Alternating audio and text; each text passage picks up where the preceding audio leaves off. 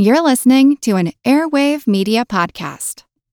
If you're struggling to lose weight, you've probably heard about weight loss medications like Wegovy or Zepbound, and you might be wondering if they're right for you. Meet PlushCare, a leading telehealth provider with doctors who are there for you day and night to partner with you in your weight loss journey. If you qualify, they can safely prescribe you medication from the comfort of your own home. To get started, visit plushcare.com/weight-loss. That's plushcare.com/weight-loss. plushcare.com/weight-loss. It is Ryan here, and I have a question for you. What do you do when you win? Like, are you a fist pumper, a woo-hooer, a hand clapper, a high-fiver? I kind of like the high-five, but if you want to hone in on those winning moves, check out Chumba Casino. At ChumbaCasino.com, choose from hundreds of social casino-style games for your chance to redeem serious cash prizes. There are new game releases weekly, plus free daily bonuses, so don't wait. Start having the most fun ever at ChumbaCasino.com. No purchase necessary. VGW. Void where prohibited by law. See terms and conditions. 18+.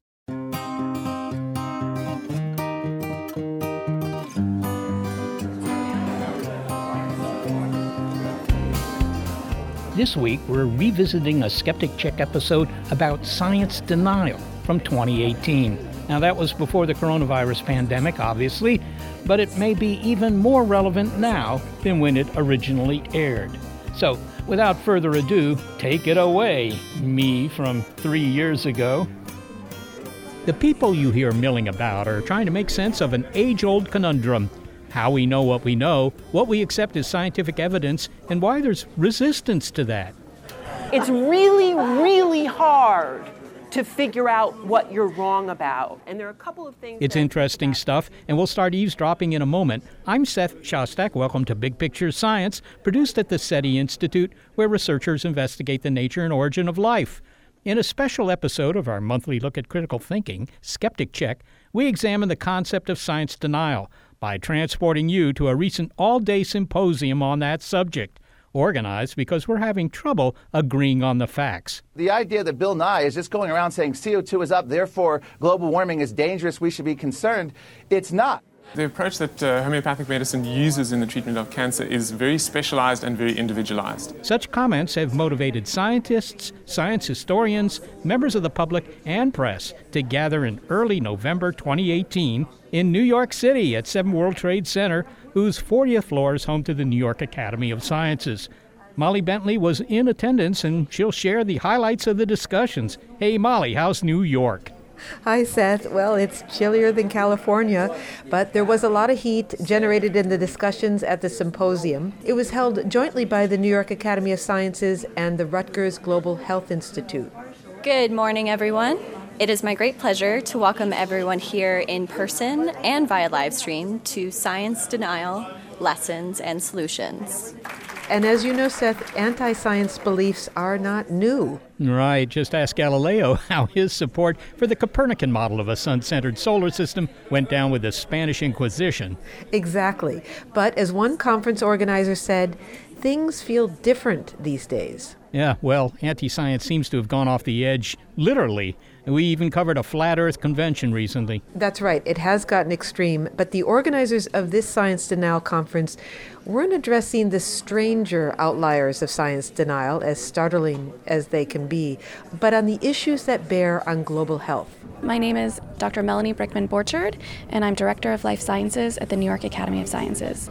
So we wanted to take that facet and explore it in depth, from looking at things like HIV or climate change, which has an impact on our health, of course, as well, to smoking, to all the other areas that this can impact us on a day-to-day basis. Is there a way to categorize the people who are resistant to the facts of science, or something that links them all together? I would say there is no way to link people together who do not believe in science, because for most people, it's not that they categorically reject science. It might be that they believe in climate change, but they don't believe in GMOs. You know, there's different facets where their own guts are going to say, I believe in this, but not that. Conference co-organizer, Harvard medical historian Allan Brandt, said that there's a need to develop smarter approaches. So we're really hopeful that this isn't just a one-off meeting, but this is really getting together a group of people who will think hard and critically and develop strategies that can be implemented to really impressively reduce science denial in the interest of human health. Let me offer some examples of current science denial presented here. The fear that vaccines do more harm than good. If climate change is really happening, well, it has nothing to do with man-made carbon dioxide. Homeopathy cures cancer, and industries deny that opioids are addictive or that e-cigarettes contain harmful chemicals. And the issue of science denial matters because all these important issues certainly call for an informed response. Now, this is public health, after all. Hi, my name is Nancy Toms, and I'm a professor of history at the State University of New York at Stony Brook. So the definition of denialism is where you are refusing to accept a theory or a fact for which there is overwhelming scientific evidence. And I think that's a key distinction. There are a lot of areas of science in our everyday life where there is discussion, debate, controversy. Does fiber improve in your diet? And do fish oil pills make you feel better? Where you can find lots of different opinions. When you go and look at the scientific evidence that the HIV virus causes AIDS, it's a different order of proof and a different order of credibility. So we tend to use the term denialism for areas of science where there's a strong consensus, and yet you still have people who will deny it. Well, that's a pretty clear definition of science denial. Yes, but ironically, the use of the term science denial was a point of contention right off the bat here at the Science Denial Conference, even with the keynote lecturer at the event. I spoke with her about her presentation. I'm Sheila Jasanoff. I'm a professor at the Harvard Kennedy School. One of the things that you write about and you speak about is this idea that if we are going to combat science denial, I know you're going to provide a modification to that, we need to understand the roots. In other words, this is not the first time we've encountered science denial. It is not something unique to the 21st century. Well, the thing called science denial is not unique to the 21st century. Persisting in calling it science denial, though, is something that may be unique to the here and now. People have been skeptical about science's findings about all kinds of things from a long time ago. So in this country, one of the earliest examples is the skepticism about the theory of evolution, which no matter how much authority people find behind Darwin's initial claim, and no matter how strong the corroborating evidence becomes from much more modern studies in the life sciences, there still remains a stubborn and not decreasing body of thought in the United States that says that this is not how the human species or speciation came into being. But nobody called that science denialism. They called it creationism. They called it anti-evolution. They named it with very specific things. It's more a product of now, especially in response to climate change, that people want to group all of that together and say that it's science denial. And I understand that you have issue with the term science denial, that you'd prefer we not use that term. Why? So I think that the term is, first of all, politically ill-conceived because it immediately places some people in the position of being the true knowers and other people in the position of denying the truth. So to the extent that science wants to preserve its authority, it has to find a way of talking about it that doesn't depreciate other people by saying you just don't know enough. Now, if some of it is semantic, is there another term that you would use, or how would you describe then this resistance to some of the findings, the conclusions of science? Well, first of all, I myself resist things too, and I resist saying that what people are resisting is the findings of science. I think people, to some degree, are resisting the ways in which certain kinds of science have been done, such that they don't have faith in the credibility of that science, and people are resisting science that acts as if it is free from political factors and political influence when they see very clearly, or think they see very clearly, that the science is shot through with politics from the moment of its inception to its political affiliations and what kinds of interests it serves in society. Well, to get to the title of your talk at the Science Denial Conference, it is denial or distrust on not solving the wrong problem. And what do you mean by that? There's a difference between denial, science denial, and distrust? So I think that if you say science denial is the problem, then you're saying that the problem is a matter of knowledge. It's a matter of public knowledge. And almost inevitably, it flows as a recommendation that we should take the denialists and teach them more science, or teach it to them in a way that they really get and that they won't deny it anymore, because, of course, the science is solid. But if the problem is that people don't trust the scientists, it's not the fact, but it's who made the fact, and by what processes, and through what accountabilities, then it becomes a problem of trust, not of knowledge. If what they should be learning about is the trustworthiness of their institutions, then telling them more and more facts about the relationship between the ocean atmosphere modeling is not going to alleviate their discomfort at the ways in which the work is being done. Who, after all, got appointed to the IPCC? Why are those people there? Who do they pay attention to? At the end of the day, when they land in these huge anonymous meetings all over the world called COPs, what does that even stand for? What behind-the-scenes negotiations are going on there? Who's pulling the strings? We know that we're pretty ignorant even about the way government works in our own countries. But when it's working in this sort of global science governance arena, we know even less. So I think that the problem of trust is about process issues, whereas the problem of truth is about content issues. You can't separate content and context. So there are scientists that are out there that are doing this research, and they're getting together and they're coming up with these reports, and the public doesn't know who these people are, where they're meeting. So then that brings us to the big question is, can you give us a solution? And perhaps it's to ask the questions that you just outlined there. And if so, where would you ask them? But what's a path forward? Well, paths forward are a little bit difficult to contemplate right now. But I think that one of the things that I've wanted to see happen is for more of our citizens to become aware of how exactly science links up with politics. So people don't understand the close connections between knowledge and power. They don't understand, for instance, how a political system can make sure that people ask scientific questions that are important, or conceal the asking of scientific questions that might be important. We have certainly seen dark periods in this nation's history in which people have not chosen to do research that could have been beneficial, whether it's on the social causes of AIDS transmission or on behavioral contributions to phenomena like the opioid crisis or to sexually transmitted disease in general. We have suppressed social science research repeatedly from time to time. So, politics relates to science and scientific knowledge in important ways. But broadly, I would like an enlightened society to enter what I call the second enlightenment, which is to understand the connections between science and social life in a much more thoroughgoing and sophisticated way. Well, that is an optimistic and high bar, but let's hope that we get there to our second enlightenment. Professor Sheila Jasanoff, thank you so much for speaking with us. Thank you so much for asking me to be with you.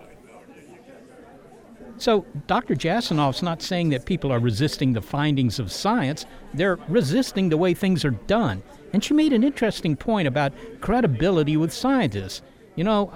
After World War II, when I was a kid, scientists could do no wrong. They were the high priests of incontrovertible truth. If they said it, it was true. So she's saying that, the public doesn't know what the scientists are doing, so they don't trust them. But what are the other reasons that there's science denial flourishing today, like, mold on an overripe cheese? Well, a lot of this is about the lack of trust in our current social climate. What was mentioned was the high levels of generalized public anxiety about the state of the world, intense ideological polarization, and something else, which I know gets blamed for all our ills, but the internet. The easy availability of information means that everybody can do their own research, which Dr. Tom says historically has been an American virtue. In a way, you can say Americans created a climate by valuing the democratization of science. That goes back to very early principles in the United States. Benjamin Franklin, Thomas Jefferson. It was the duty of every good American, at least if they were white and male, to appreciate science, to learn how it could improve everyday life. So there was an assumption that you should try to be educated, enlightened around at least practical science. So we have a very strong do-it-yourself element in our cultural DNA. So many today might think we don't need the scientists. But the facts are not everyone is qualified to make, sense out of scientific information, despite how they might feel about that. Exactly. And as someone at the conference said, the beauty of the internet is you can look everything up, and the horror of the internet is you can look everything up. It's changed the rules of engagement, and it's emboldened some people to consider the very fact that their ideas are going against scientific consensus as evidence of their originality. Rather see it as the indication of their intellectual courage, often comparing themselves to Galileo. But of course you should keep in mind that our brains didn't evolve to make sense of the world based on science. We evolved to make decisions based on gut feeling and instinct, honed for survival on the dangerous savannas. Well, exactly. And in fact, one of my favorite comments on that theme came from Washington Post reporter Tamar Haspel during her panel discussion. I mean, we look back 400 years, and 97% of the Academy thought that bloodletting was the best way to handle fever, and we think, oh, those poor schlubs. But 400 years from now, we're the schlubs. And so did they discuss how we're all kind of susceptible to confirmation bias? When something happens that seems to confirm a belief you already have? Yes, exactly. They did talk about that. And one more point, it's one that we all fall prey to, and it's related. Michael Dahlstrom talked about the role of personal narrative. Now, he's the associate director of the Greenlee School of Journalism and Communication at Iowa State University. And he said we are storytelling animals, not fact-delivering animals. So storytelling is how humans make sense of the world. So it's something that's very innate. It's very easy for us to make these causal connections and to understand what's happening. The problem is that narratives do not always have to be representative. They do not even have to be correct. They can imply causal connections that are not present, and they're always subjective. Can you give us an example? Yes. So here's an example. Let's say you are on a beach and someone said, oh, it's perfectly safe to go swimming. The chance of a shark attack is 1%. You'd feel, okay, I'm comfortable. Let's go out and swim. But if you got that same information and then you were introduced to Joe, who was attacked by a shark and lost a limb, now all of a sudden we've got this statistic saying it's safe, but we have a story saying, yes, but here's an example where it was not safe. Chances are you're going to go back to the hotel because you perceive that risk because of the story. But it's two different ways of understanding the world. So one is general abstractions. In general, this is true, but then what does that mean at my particular level? And that particular level is the story. So one example would be climate change. So at the broad picture, the science tells us climate change is happening and general abstractions that this is true. But when it comes down to the human level, how does someone interact with that? And so maybe someone has heard a story that their uncle has been a farmer for 40 years and has not noticed any changes. Now that could be completely true, that individual has not seen any changes. Climate change can also be true, yet they're in conflict. And when you pit the two against each other, very often it's the story that is more persuasive. The individual that has not experienced the larger abstract idea could be led to believe that it's not happening. The larger abstract idea is not true. If it was, I should have experienced it. And then it's not just that individual, but that individual might tell that story to someone else, which might tell the story to someone else, and now you've got this spread of an experience that does not correlate with the science, and people can start to say, well, maybe I'm going to doubt the science now. So the stories that we tell ourselves will usually be the most compelling, not the most accurate. The big picture so far from this conference is that some very common human foibles encourage us to maintain beliefs that are at odds with science. It's not because the science is unavailable. I mean, the current climate of anxiety, mistrust of authority, and our own hubris in our interpretation of scientific fact, plus our own worldview. I mean, there's a lot in play here. Exactly, there is a lot in play, but there's more. Systems that are in place that actually conspire to keep anti-science views flourishing. Okay, we're going to hear about those next when we continue with a report from the New York conference. This is a special episode of our monthly Skeptic check on big picture science, science denial. I'm Victoria Cash. Thanks for calling the Lucky Land Hotline. If you feel like you do the same thing every day, press 1. If you're ready to have some serious fun for the chance to redeem some serious prizes, press 2. We heard you loud and clear. So go to LuckyLandSlots.com right now and play over 100 social casino-style games for free. Get lucky today at LuckyLandSlots.com. Available to players in the U.S., excluding Washington and Michigan. No purchase necessary. VGW Group. Void where prohibited by law. 18+. Terms and conditions apply.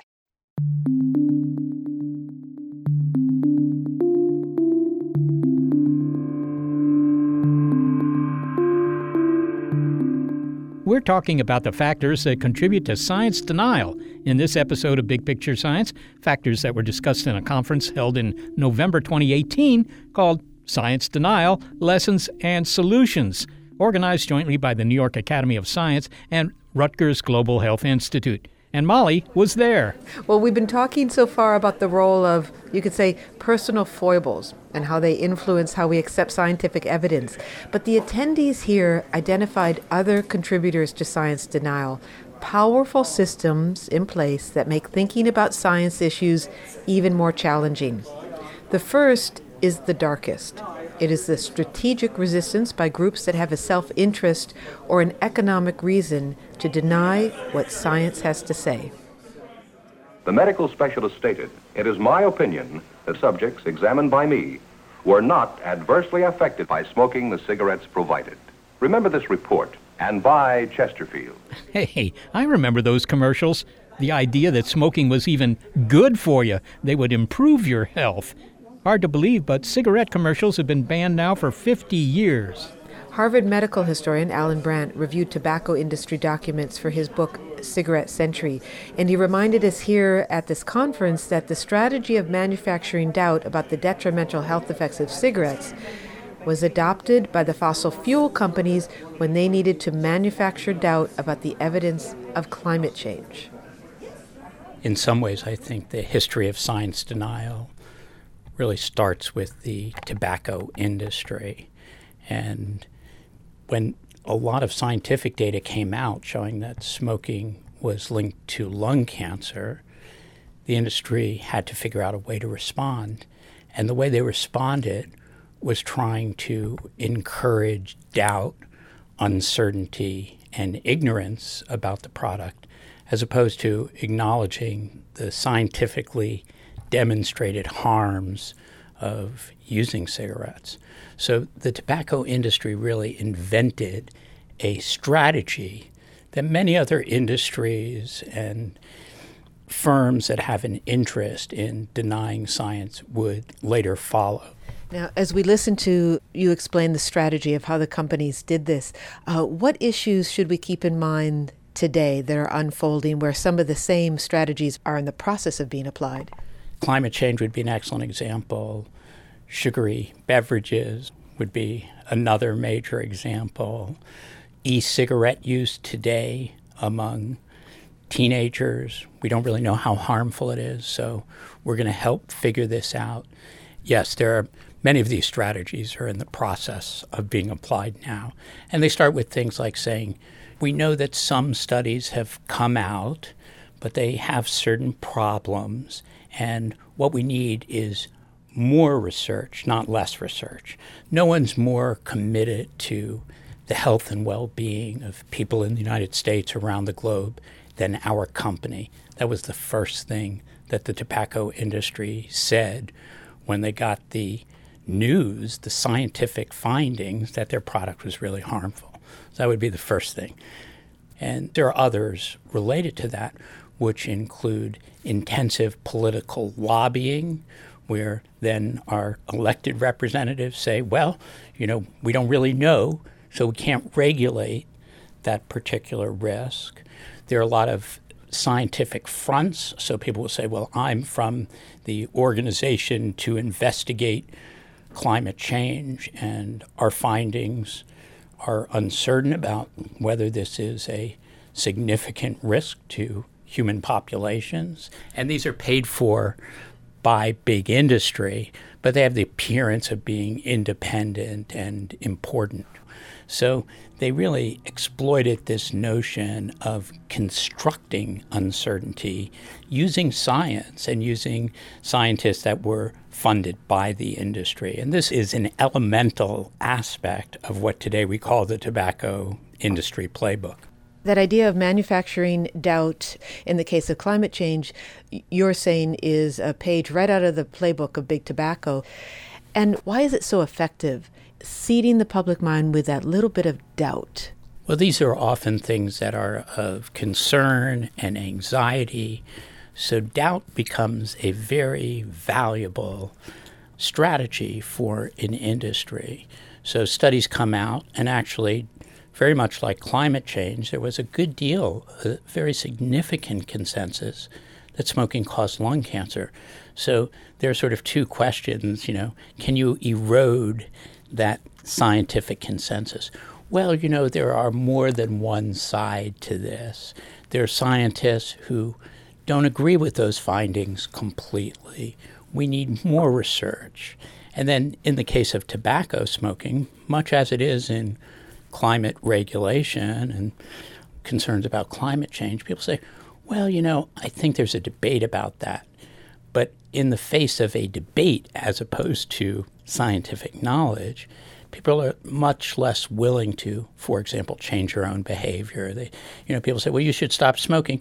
Well, there's kind of a debate about whether it's really harmful or not. And I haven't experienced any bad effect. And those are things that were just horrible for smokers. Then what else did the industry do? They said, well, we're going to put filters on cigarettes. And if there is something, they wouldn't admit that there was, but if there is something in cigarettes, our filters will take them out.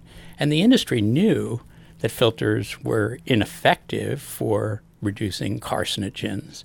But the production of filtered cigarettes, again, reassured smokers. So this is a form of reassurance through denial. Climate change isn't as bad as, the naysayers say it is. Tobacco's not really as harmful as some of the public health people say it is. So planting doubt is crucial.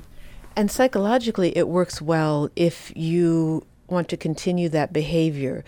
I've lost many people to smoking in my family, including my mother.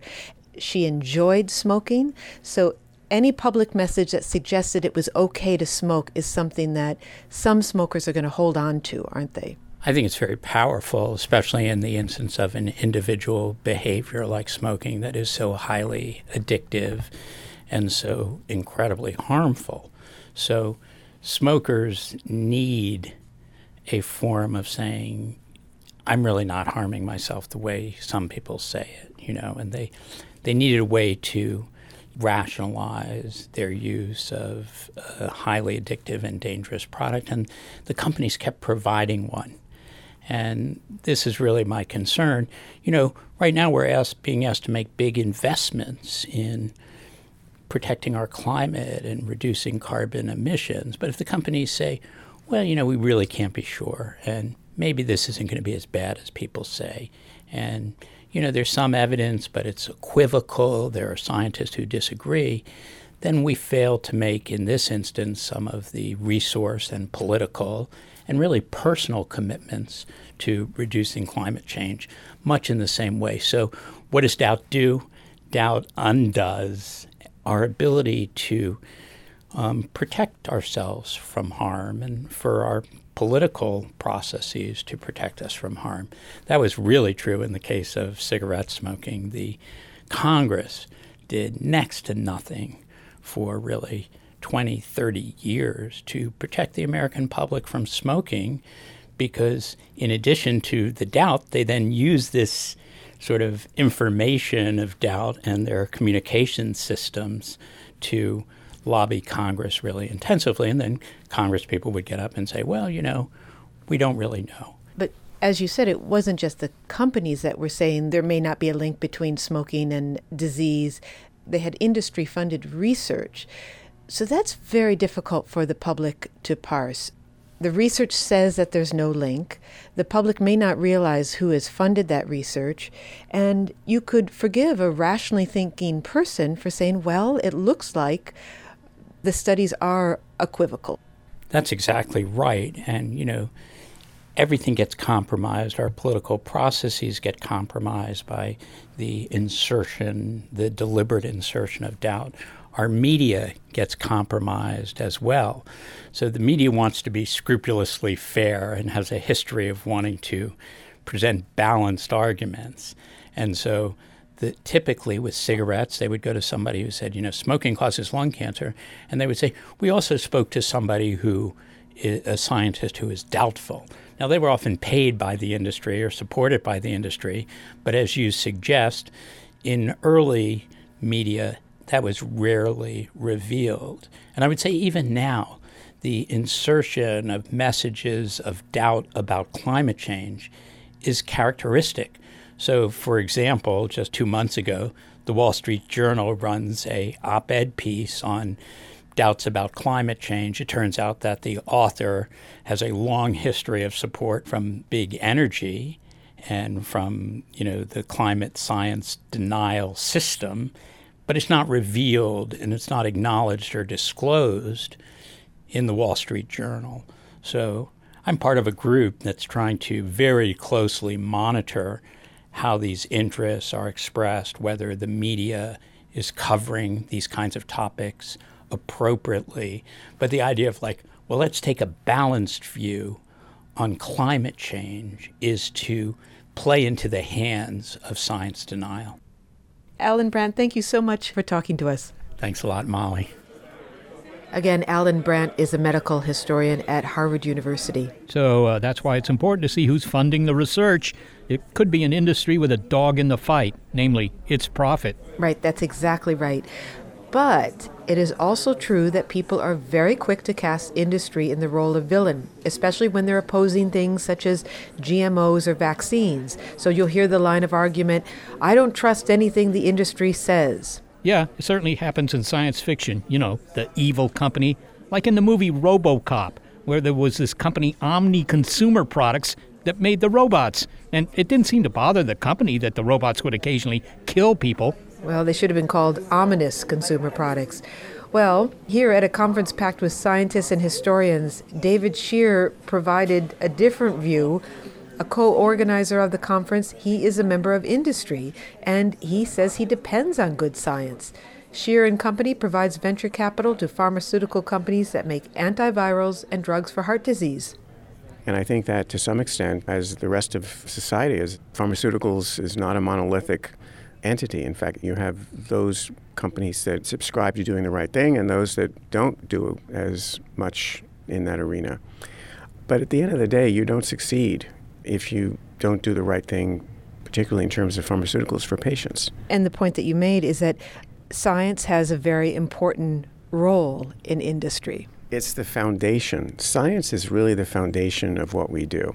And we depend upon the robustness of the scientific platforms that we hope to build upon and translate from. We want to really sort of be operating in the most robust fashion. Evidence-based decision-making in terms of what we advance, what we do, what drugs we put in the clinic, how we report the information, and ultimately the way in which we would want to commercialize. Well, blaming Big Pharma, for example, that's certainly easy, and it's comforting to have someone to blame, but it's just too simple. You certainly don't blame them for the antibiotics that just saved your life.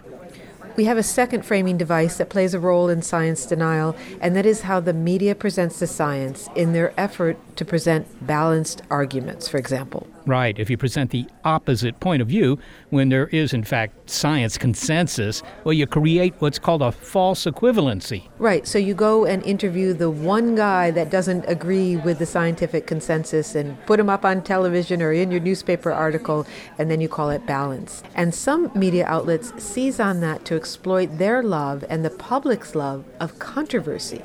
And then transferring those jobs to China and India, how is that going to save the planet? You should be ashamed of reading such propaganda lines or not even thinking this through. That's not propaganda. Jeff, let me, but, all right, hold on for a second. Hold on. Wait. Well, there's one more framing issue that was mentioned that is nearly insurmountable when it comes to evaluating scientific evidence, and that is this climate of us versus them.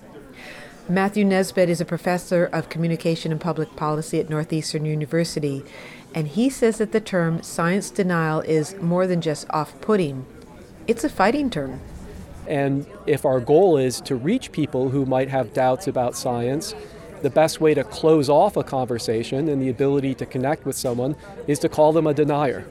There's a lot of other problems with calling people a denier. It leads to kind of this circular sort of never-ending conversation about where the term denier can be expanded into a bunch of whole different things. In climate change, for example, people who disagree on policy or technology related to climate change are now being called delayers or disinformers or confusionists. James Hansen, or one of our leading climate scientists who advocates for nuclear energy as a clean source of energy, he's been referred to as engaging in a new form of denial, denying that 100% renewables is all that we need. So it immediately works us into this never-ending cycle of us versus them, creating tribes within tribes. Though it gets people's attention and it activates emotions, what we need instead of negative emotion is we need opportunities for connection and dialogue, and that cuts us off from it.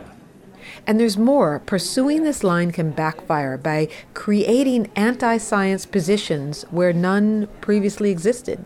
So if you then mount a campaign where you're labeling Republicans as the party of denial and constantly labeling them climate deniers, you make that cue for Republicans that much more salient and available to them. That people like me, right, we dismiss climate change, we don't care about it, whereas the political other, Democrats and activists, they're calling me a denier and it's their issue, not mine, right? So even though they might believe in climate change or might be inclined to believe in climate change, they might not voice their opinion because they're fearful that other people like them, the many climate deniers among their ranks, are going to impose some type of social or political cost, that they'll be castigated from their tribe. And Seth, we heard the term tribalism a lot over the course of the day and how powerfully we all identify with our tribes. And as one social scientist here said, if your social identity is derived from your political affiliation, asking people to move away from it, even in the name of science, is asking a lot. Well, from all you said, Molly, it seems that the average person trying to make sense of research is up against a tsunami of forces that lie about, misrepresent, or frame the evidence in such a way that it's really difficult to evaluate the evidence on its own merits. Exactly, but there is hope. The Science Denial Conference was also charged with coming up with solutions to navigating this fraught landscape. We'll hear those ideas next. This much we know for sure. You're listening to Skeptic Check Science Denial on Big Picture Science. Hello, everyone. You may recognize me as Gabby from the History of Everything podcast. And my name is Brenna, and you don't recognize me from anything yet. Together, we're two scientists who explore all of the weird little questions and conspiracies of the universe in our new podcast, Mystery of Everything. Everything has an explanation. We hope. But that is what we're here to figure out.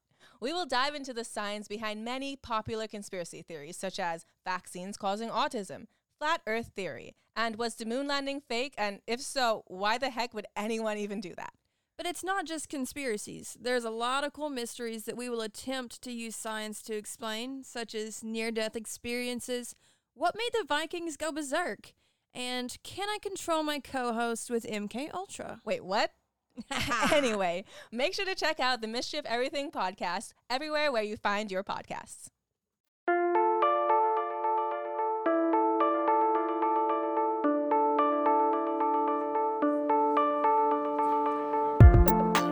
We're talking about science denial in this episode of Big Picture Science, drawing on insights shared at a conference on the subject at the New York Academy of Sciences. And Molly was there. And now we come to talking about solutions. What was proposed, Molly?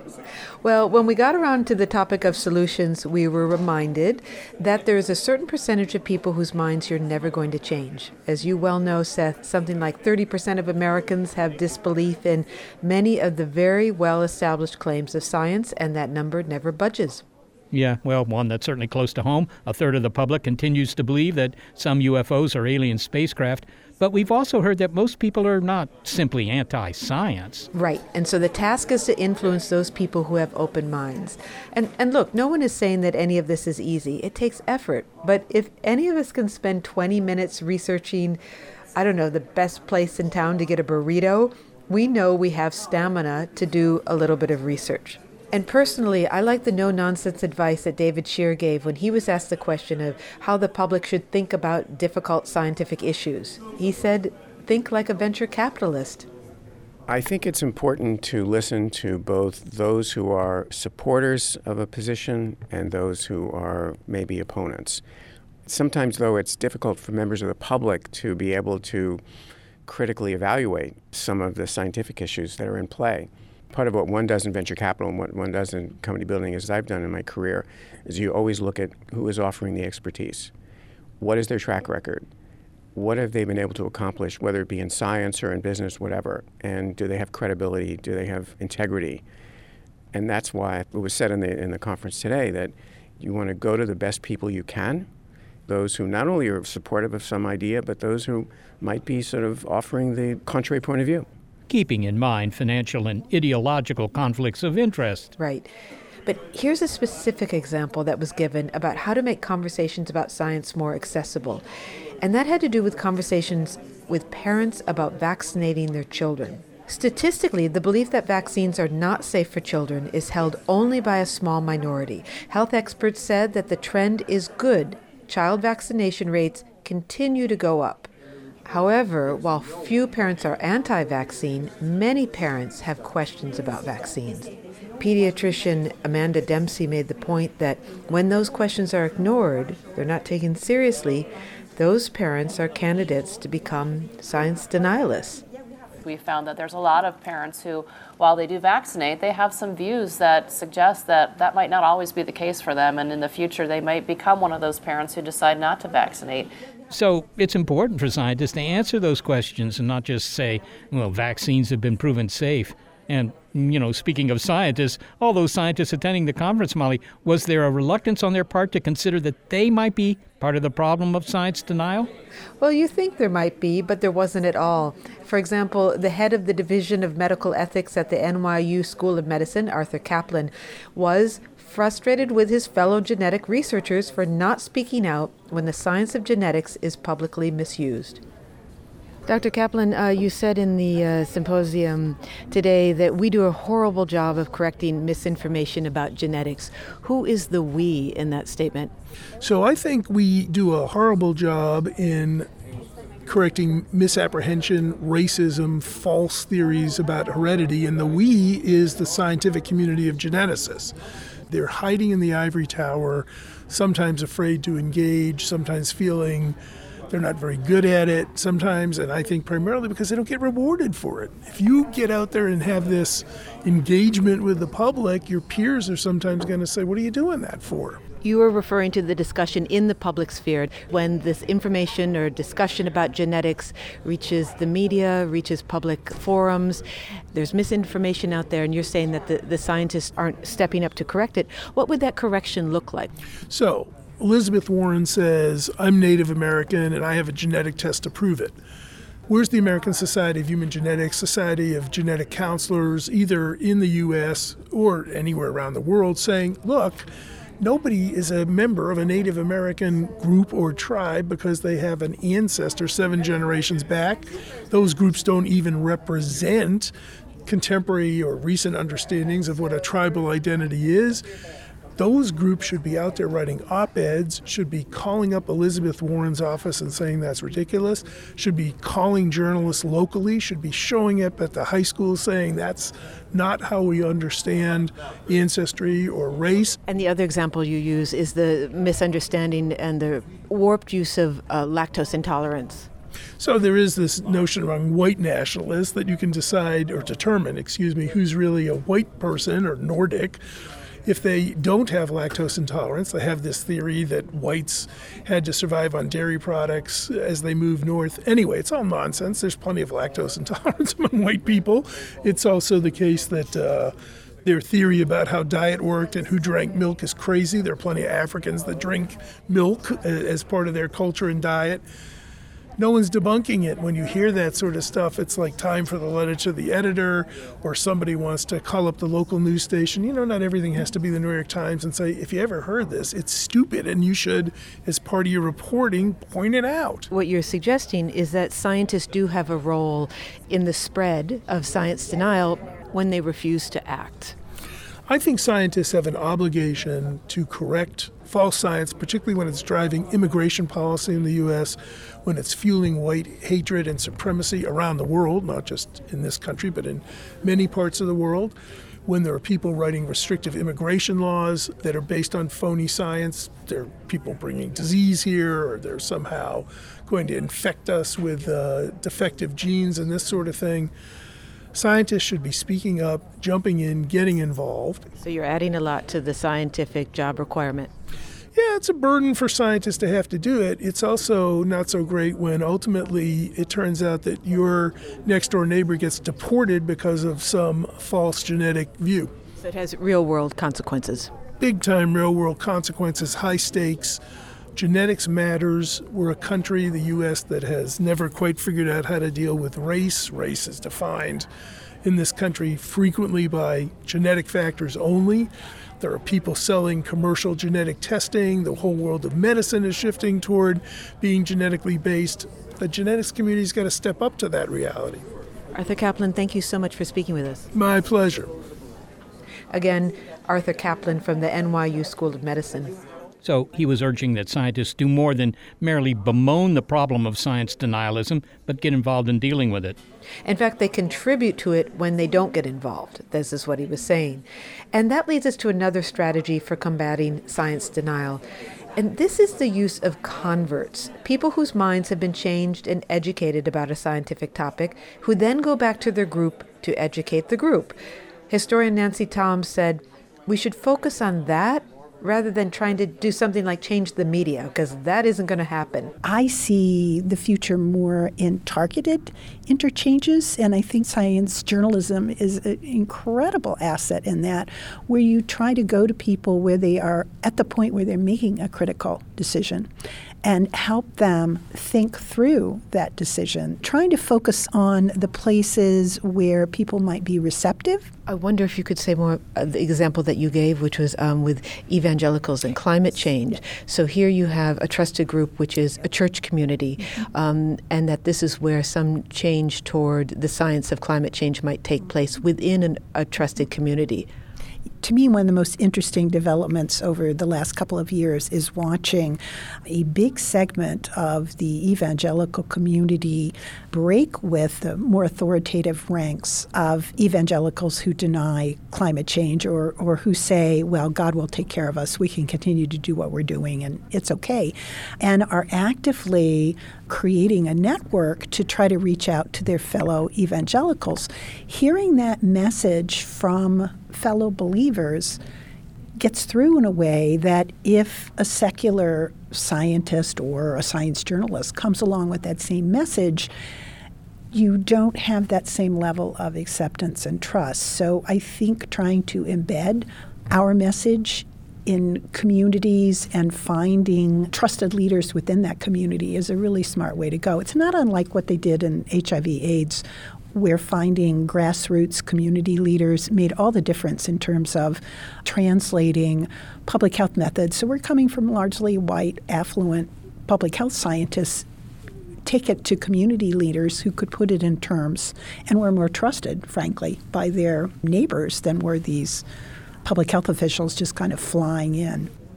Well, clearly you're more likely to accept an argument presented by a peer that you already trust. And perhaps one of the most riveting talks that caught everyone by surprise was from Jerry Taylor, a former member of the conservative Cato Institute and a former self-described climate change denier, whose job was to refute the scientific arguments for climate change, and whose mind was changed, he said, when he ran out of responses to the scientific evidence. He talked about the value of being a former Republican who could talk to other Republicans because he understood where they were coming from. And what we found when we're on Capitol Hill with the Republican legislators, senior staff, and the rest, is that if there's a trusted messenger, I mean, it's not a guy from Greenpeace coming there, it's me. Right. And I said, look, I used to be right where you are. 23 years, I wrote most of your talking points. I completely understand why you're skeptical. But let me tell you why I changed my mind. So that's the value of hearing a reasoned argument from an insider. Apparently it works better than yelling at people and telling them why they're wrong, as tempting as that might be. Well, exactly. The loss of civility only makes divisions more entrenched. And here's some final thoughts. One that adds even more complexity to this whole idea of finding strategies to combat science denial. It comes from Michael Dahlstrom. So this, I think, is a big question that surrounds science denialism, and it's one I don't have an answer, so I'm just going to expand on the question. What is the goal for combating science denial? On one hand, some people seem to want us to have complete deference to science, that science will tell us what is true and we should believe it. But on the other hand, we also claim that we want people to be skeptical of information sources, skeptical of authority, and be critical thinkers, which would mean sometimes it is appropriate to push back against science. And that's also a goal. So what is it that we want to achieve regarding science denial? I guess it's somewhere in the middle, but depending on who you talk to, might lean one way or the other. Michael Dahlstrom makes an excellent point. You want people to be skeptical. On the other hand, you want them to also value the conclusions of science. Well, now I'll leave you with this. This final thought came from a journalist at the conference who said to remember that when you tune into a news source and you hear an argument from what you consider to be the other side, talking about science in a way that is cherry-picking scientific data, usually what's being said is not a lie. It's not that the information is false, it's that it's incomplete. And that is a good way of summarizing the message at the Science Denial Conference. With the exception of, some salient historical examples, a lot of the discussion about science falls short, not because the information is fabricated or unavailable, but because, for the many reasons we heard today, the big picture is incomplete. Thanks for your coverage, Molly. See you back in California soon. You're welcome, Seth.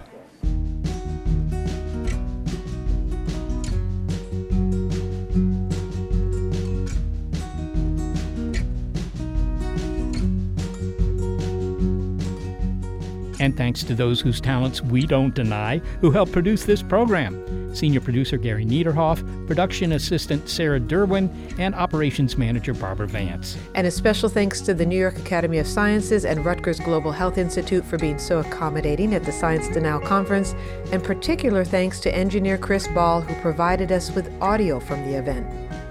We're also grateful for financial support from Rena Shulsky-David and Sammy David, and the William K. Bowes Jr. Foundation. Big Picture Science is produced at the SETI Institute, a nonprofit science and education organization whose scientists study the origin and nature of life. And a big thanks also to our listeners. Your ears have been attuned to our monthly look at critical thinking on Big Picture Science, Skeptic Check, Science Denial. You may be listening to our radio show, but did you know we're also a podcast? Subscribe to the By Pi Sci podcast, and you'll never miss an episode. You'll find links on our website to the platforms that carry us.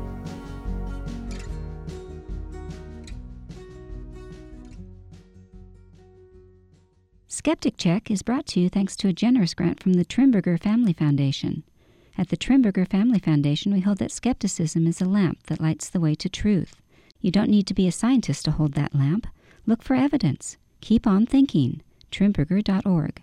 Hello, it is Ryan, and I was on a flight the other day playing one of my favorite social spin slot games on ChumbaCasino.com. I looked over at the person sitting next to me, and you know what they were doing? They were also playing Chumba Casino. Coincidence? I think not. Everybody's loving having fun with it. Chumba Casino is home to hundreds of casino-style games that you can play for free anytime, anywhere, even at 30,000 feet. So sign up now at ChumbaCasino.com to claim your free welcome bonus. That's ChumbaCasino.com and live the Chumba life. No purchase necessary. VGW. Void where prohibited by law. See terms and conditions. 18+. The world is constantly changing and transforming. Cut through some of the noise with What's New with Wired, a podcast that goes in depth on the latest news and technology and culture. Their award-winning journalism will help you make sense of what's happening in the world. Listen to What's New with Wired wherever you get your podcasts. That's What's New with Wired wherever you get your podcasts.